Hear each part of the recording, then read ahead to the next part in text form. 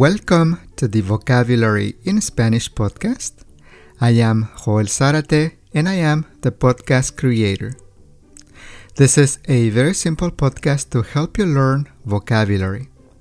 On the show notes, you can find the supplemental webpage for this lesson with the pictures, words, definitions in English, and a couple of activities to practice the vocabulary.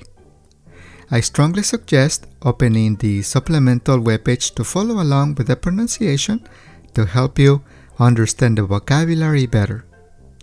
If you are a beginner and if you're looking for a podcast for beginners to learn Spanish, on the show notes you can find my podcast for beginners.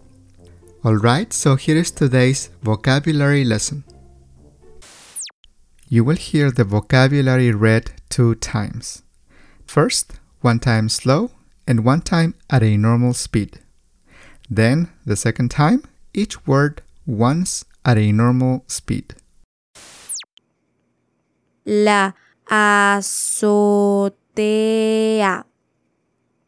La azotea. La terraza. La terraza. El balcón. El balcón. La cerca. La cerca. La valla. La valla. El césped. El césped. El pasto. El pasto.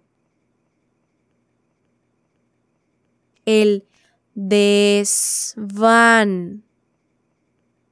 El desván. El ático. El ático. El altillo. El altillo. La escalera. La escalera. Los escalones. Los escalones. Los peldaños. Los peldaños. La lámpara. La lámpara. El librero. El librero. La estantería. La estantería. La biblioteca. La biblioteca. La mecedora. La mecedora. El pasillo. El pasillo. Las persianas. Las persianas. El porche. El porche. La galería. La galería. El reloj de pared. El reloj de pared. La repisa. La repisa. Los estantes. Los estantes. El sillón. El sillón. El sótano. El sótano. El techo. El techo. El tejado. El tejado. El tragaluz. El tragaluz. La claraboya.